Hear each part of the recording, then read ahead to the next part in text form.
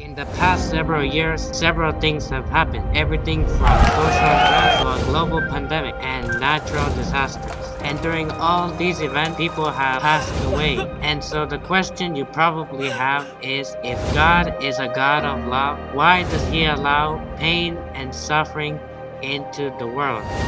And so don't go anywhere, because in this video we have a special guest that we have invited that is going to answer the question why God allows pain and suffering into the world, and he's going to explain to us why God allows bad things to happen to good people, and why God just doesn't end everything, take the good people to heaven, and end everything down here on earth. We have all of this and a lot more coming up in this edition of Bible Truth West.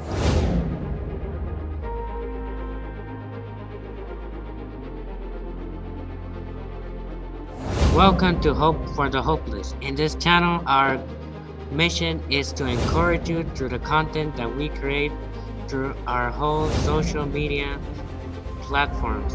And so if you're new here, subscribe and turn on the post notifications so you don't miss any of our videos that we have.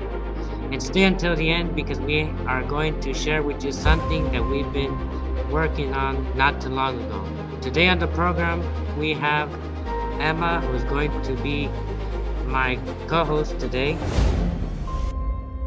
And we also have Isaac, who is coming to us all the way from Missouri, who is going to be sharing with us the answer for today's question. Thank you, Isaac, for joining us on the program. Thank you. The first question, Isaac, is how did sin originate? To really understand this question, we have to go back to Genesis 1. And that says, in the beginning, God created the heavens and the earth. So in the beginning, God made planet Earth perfect. Actually, in Genesis 1, it said he made this on the first day and it was good. And he made this on the second day, it was good. And it keeps going and it was very good. And chapter 2, everything is good. And then it's not till chapter 3 that you get a problem. In chapter 3, the serpent appears and deceives Adam and Eve to sin. So then the question automatically arises is, why did God create the serpent? Where did that serpent come from? And that's what Eve's question was too. When after she had sinned, she said, the serpent deceived me and I ate. Did God create that evil snake? Where did it come from? And who was that snake? And so the answer we actually find in Revelation chapter 12, verses 7 to 9, and it identifies that snake as the devil. It says, and war broke out in heaven. Michael and his angels fought the dragon, and the dragon and his angels fought. They did not prevail, nor is a place found for them in heaven any longer. So the great dragon was cast out, that serpent of old, called the devil, who deceives the whole world. He was cast to the earth, and his angels were cast out with him. So it was the devil actually using the medium of the snake to tempt Adam and Eve. The Bible always traces the origin of sin back to the devil. The next question we're led to is, why did God create the devil? Or did God create the devil at all? Actually, the Bible says that God created Lucifer, a sinless angel. God did not create a, red beast with, horns and a pitchfork. That's not the picture you get in the Bible. In fact, we're told in Ezekiel 28, chapter 28, verse 15, it's speaking of Lucifer. It says, you were perfect in your ways from the day you were created, till iniquity was found in you. So God did not create a, evil being on purpose, and he did not create that devil with a pitchfork so he can roast sinners evenly. That's not the picture you get from the Bible. God made a perfect, beautiful, sinless angel who used his freedom of choice and made a devil out of himself. And so why did God find it so important to give his creatures freedom of choice? Why was freedom of choice necessary? Why is it necessary? Well, freedom of choice is necessary because love cannot be forced. See, if God had made us robots, then we would not be able to love, because robots aren't really even alive. So God has to give us choice, or else were just robots. And so even though Lucifer had no tendency to do evil, and even though he had no reason whatsoever to cherish selfish thought, Lucifer began to become proud and questioned why he couldn't be worshipped like God. He began to boast in his beauty, wisdom, and splendor, and in his brightness, and attributed those things to himself rather than giving the glory, praise, and thanks to God. And so, despite the pleadings of God for Lucifer to turn from his selfish course, God tried to convince Lucifer before he had totally fallen. He said, turn from your ways. I know your heart. But Lucifer continued cherishing his selfishness, and he continued rejecting God. And so eventually he began spreading rumors, and he began spreading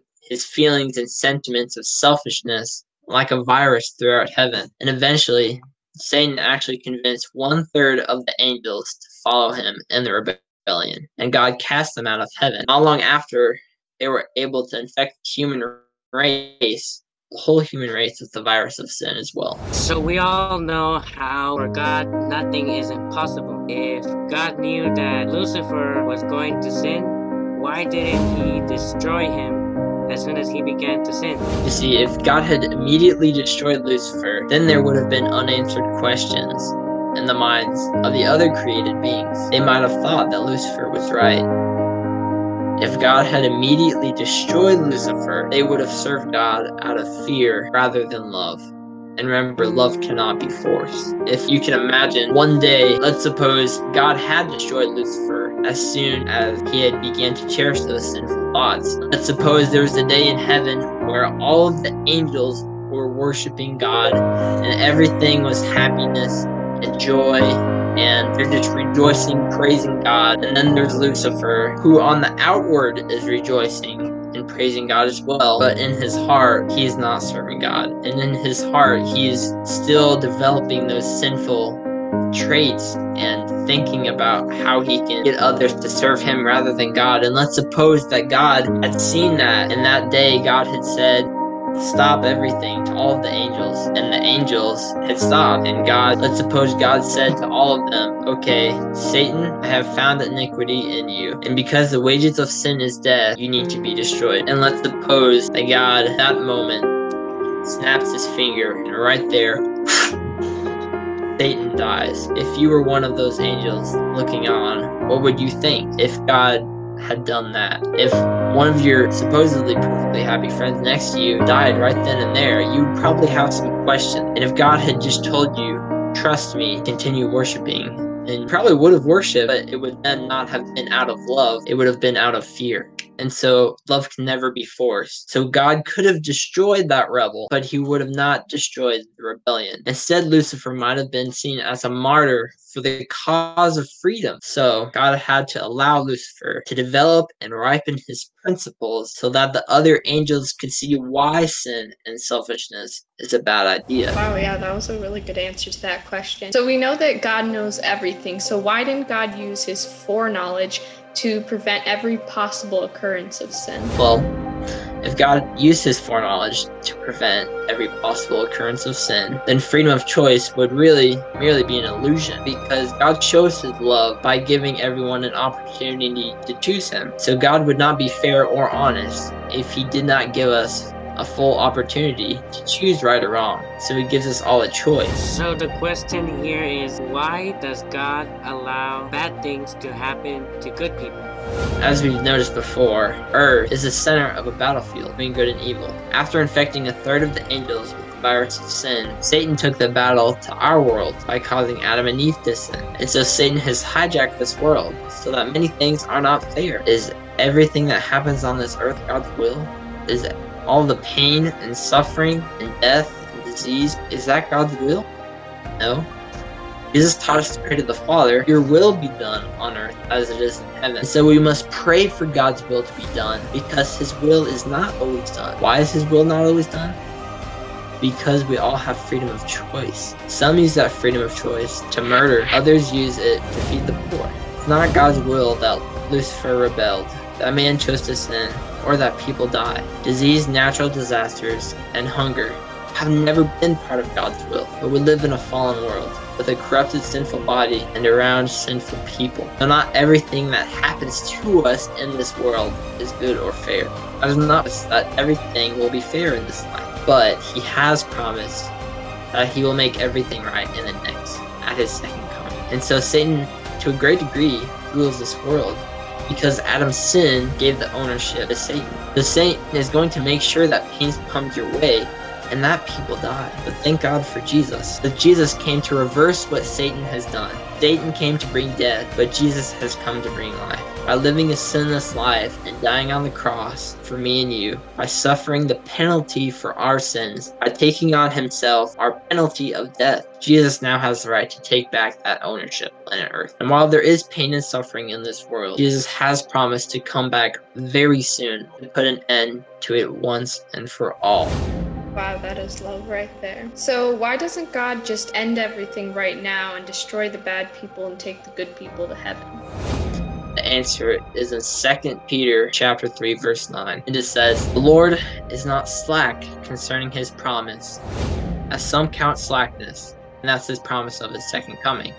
"The Lord is not slack concerning His promise, as some count slackness, but is long-suffering or patient toward us, not willing that any should perish, but that all should come to repentance." And so God has given us each a time of probation to choose Christ. We each are granted a short life on this earth to choose whether we will follow God in this great controversy or Satan controversy. It may be that God is waiting for you to give your heart to Him because He does not want you to be lost. He doesn't want you to perish. Christ invites you to come to Him just as you are. He promises that He will give you rest. Will you pray with me now? Dear Father in heaven, Lord, we just thank You for Your word and Your love and just the way that You have chosen to deal with this great controversy. And Lord, while there is pain and suffering in this world, we know that You're coming very soon to end it once and for all. And though this pain and everything else is not Your plan, Lord, we know that we're all looking forward to today, and You're looking forward to the day when sin and suffering will be no more forever. And so, Lord, we look forward to that day, and we pray if there is anyone watching now, if they have not made that decision to give their heart to You, that they would make it now. And so, Lord, we thank You so much for Your love to us and for the death of Your Son on the cross. And Lord, we look to that love. Thank You for it and pray all these things in Jesus' name. Amen. Thank you, Isaac, for answering today's question. You not only answered it right, but you showed us what God's plan is for us. Well, right now, Emma is going to tell us more about some things that we've been working on here at Hope for the Hopeless that we want to invite you to. So, Emma, what are some of those things? Alrighty, yes, I do have some announcements. So the first is our daily Bible promises. We have those, and for those you can go to our website, and that's hope4hopeless.com. And also, if you have a Bible question that you want answered, you can leave it in the comments and we will try to answer it in our next video. And don't forget to subscribe to our channel and make sure to turn on post notification to receive more content like this. And make sure to share this with your friends and your family to get the word out there. Thank you, Emma, for telling us about those incredible stuff that we've been working on. Our next video will be on the question of if sinners, when they die, do they actually go to hell? If they don't go there, where are they right now? So stay tuned for that one, and we hope to see you in the next one.